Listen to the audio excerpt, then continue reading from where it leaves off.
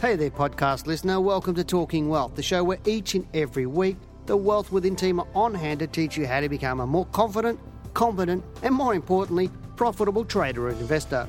For more information, products, services, and detailed show notes, including a transcript for this podcast, head over to wealthwithin.com.au and click on the News and Media tab in the navigation. Hello and welcome to Talking Wealth. I'm Dale Gillham, the Chief Analyst here at Wealth Within, and perfect time to be talking about the end of the financial year. And a lot of people are talking about, well, what can they claim on their tax? People making purchases before the end of the 30th of June. Looking at what profits they've made, especially in business. If you're looking at things, a lot of businesses or small businesses and medium businesses buy new equipment this time of year, buy a car, those sorts of things to try and bring your deductions into this financial year. But what do investors actually do? It's one of those things that I get asked quite regularly around this time of year, going, well, I've sold off some shares and I've got some capital gains. How do I not pay as much tax? Because often when you're investing and trading, I find that people, they actually don't think about the tax component of it. Now, normally when you're trading, it's great because you sell a share, you make a profit on it, you get 100% of that profit until you have to pay the tax. And so you can use that profit and keep trading with that gross amount until you do have to pay the tax. But it doesn't mean you shouldn't be allocating for it or planning for it. And what I mean by that is, as you're taking your profits, put it down in paper, saying, okay, well, I made $1,000, and so if my tax rate's 30 cents in the dollar, calculate, well, I've got to have $300 in the bank to pay the tax man at the end of the 30th of June, and just planning that out a little bit. It's all too often I've found people having to sell shares at the wrong time just to get some cash together to go and pay the tax that they should have already allocated or planned for. But it is a good way of using the profits, as I said, those gross profits from share sales, to compound your return by using the taxman's money, so to speak, of that gross amount until you do have to pay it from that. But there are ways also of deferring tax, and I'll mention a couple of those as well. But this time of year is a really good time of year to clean up your portfolio. So if you've got losses in your portfolio, and one of those could be at this time of year, or from this year, could be Telstra. People have been holding Telstra for a good dividend yield. It's great. You can get rid of it if you've got profits that you have taken during the year. So if you've sold off some shares for a capital gain, it's really good you can sell Telstra, take a loss on that, and offset those profits that you might otherwise had to pay tax on. So that's one of those sorts of things that you can clean your portfolio up. Because at the end of the day, if you sold Telstra today and you bought it back, at the end of July, what's the difference? You're not really going to make. There's only going to be a bit of brokerage on whatever it is. It's not a lot, but you could have a lot more tax benefits by selling it here. Now, there is a bit of a rule around it with the tax department, saying, you can't sell it today and buy it back on the 1st of July, basically. But the thing is you need to, if it's a reasonable time, 4, 6, 8 weeks down the track, you can buy it back if you do really want to collect those dividends. And dividends are only paid twice a year, but you can use those losses or realise some losses to offset profits. That's one way you can actually do it. The other one is one that a lot of people don't really know about, or there's a couple of ways that a lot of people don't really know about, and that's if you've got, for example, you've got a $50,000 share portfolio now, is to go to a margin lender, borrow $50,000 using your shares as security, and prepay the interest for the coming year on that $50,000. So, and you put that $50,000 that they've lent you into the market to make money out of. It's a great way to increase your portfolio returns, and the interest, as I said, you can prepay it before the 30th of June. Claim it in this financial year. You just can't claim it next financial year. So it's a nice little way if you've got some profits this year that you want to offset, you can bring an extra deduction into this year, and by prepaying the interest on a margin loan. It works on a few things if you prepay interest on that. Another way that people actually do defer their tax is there are different derivative products such as warrants. Now, warrants are issued by some of the big institutions like Macquarie and everything else, and some of those warrants that you can purchase will have an interest component. And again, you can do the same thing, get some leverage into the market by purchasing a warrant, paying the interest component into this financial year and claim it. It is a way to defer tax as well. You can do other different, if you've got a good broker, there are other different structures or strategies that you can use to defer tax just by using some of these structured products that the brokers do actually have. So there's a couple of different ways to offset your tax. Obviously, you remember, if you're the difference between a trader and an investor, and this is one thing that comes up all the time, and people say, well, how do I become a trader, or what's the difference between a trader and investor? From a tax point of view, now, I'm not an accountant, and so any sort of things I'm talking about in here are not coming from an accountant's advice, and I would suggest you talk to your accountant about some of this sort of stuff that I've talked about. I'm just telling you things that you could look into that I've had people do and had advisors tell me to do. So from another point of view is, what's the difference between the taxation between an investor and a trader? Now, you can actually be both at the same time, pretty much.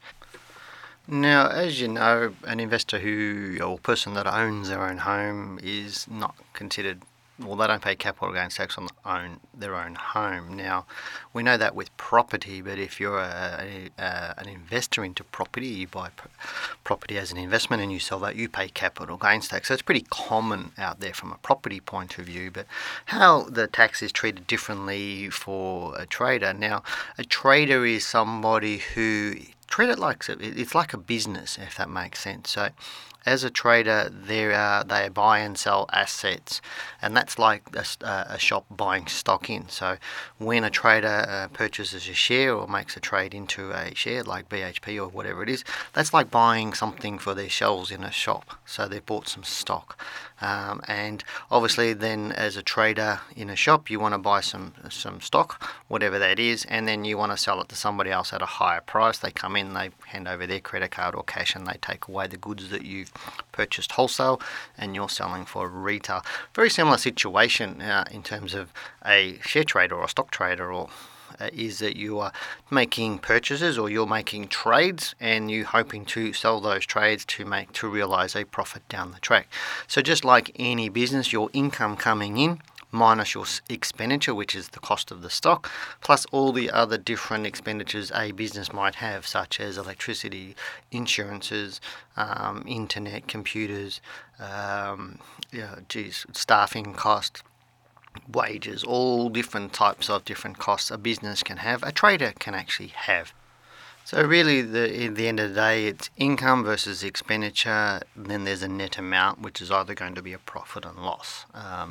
And then they're taxed on that profit and loss, just like any business would be taxed on that profit and loss. So that's what a trader gets taxed on. Investors are a little bit different, as you know. People buy stocks all the time, hold them for years and years and years, and then they sell them.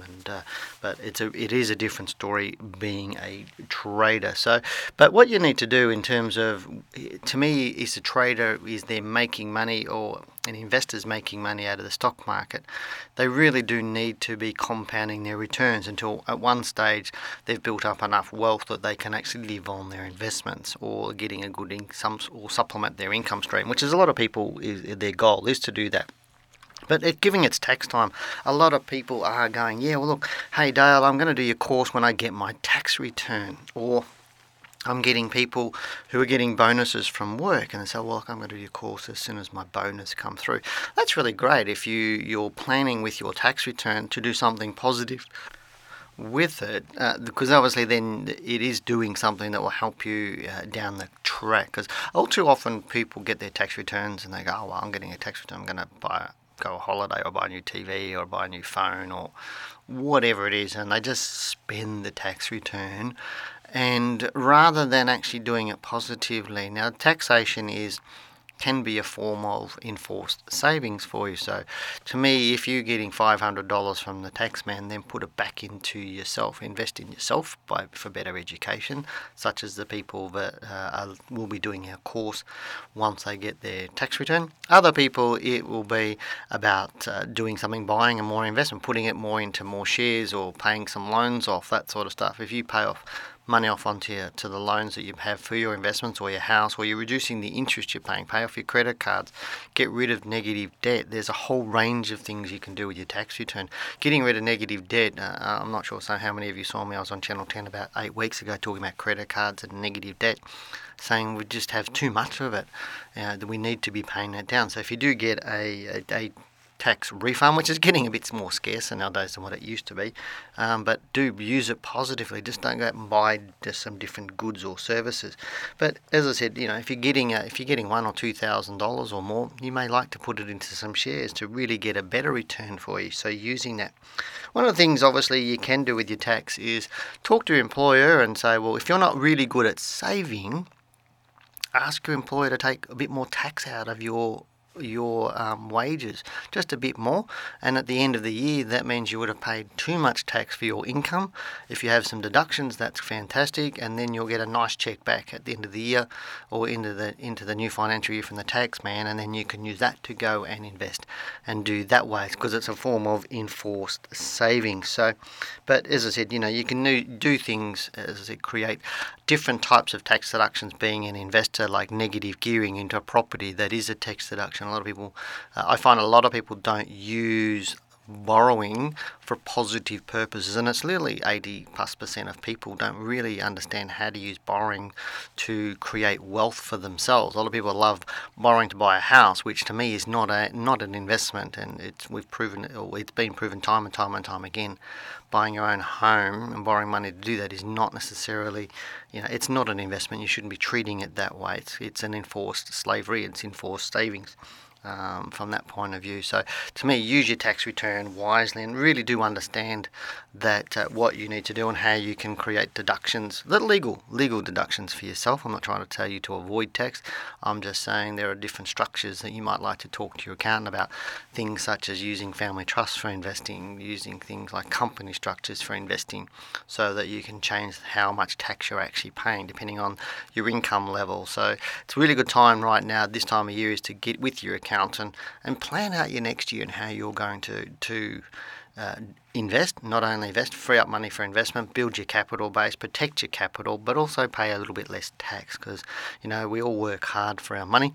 So it really is more beneficial to us to make our money work hard for us too. So hope you've enjoyed this tiny little take on tax at this time of year. I'll talk to you next time. You've been listening to Talking Wealth. I'm Dale Gillham, the Chief Analyst here at Wealth Within. Thanks for listening to this week's podcast. For more information, products and services, and detailed show notes with a transcript for this podcast, head over to wealthwithin.com.au and click on the News and Media tab in the navigation.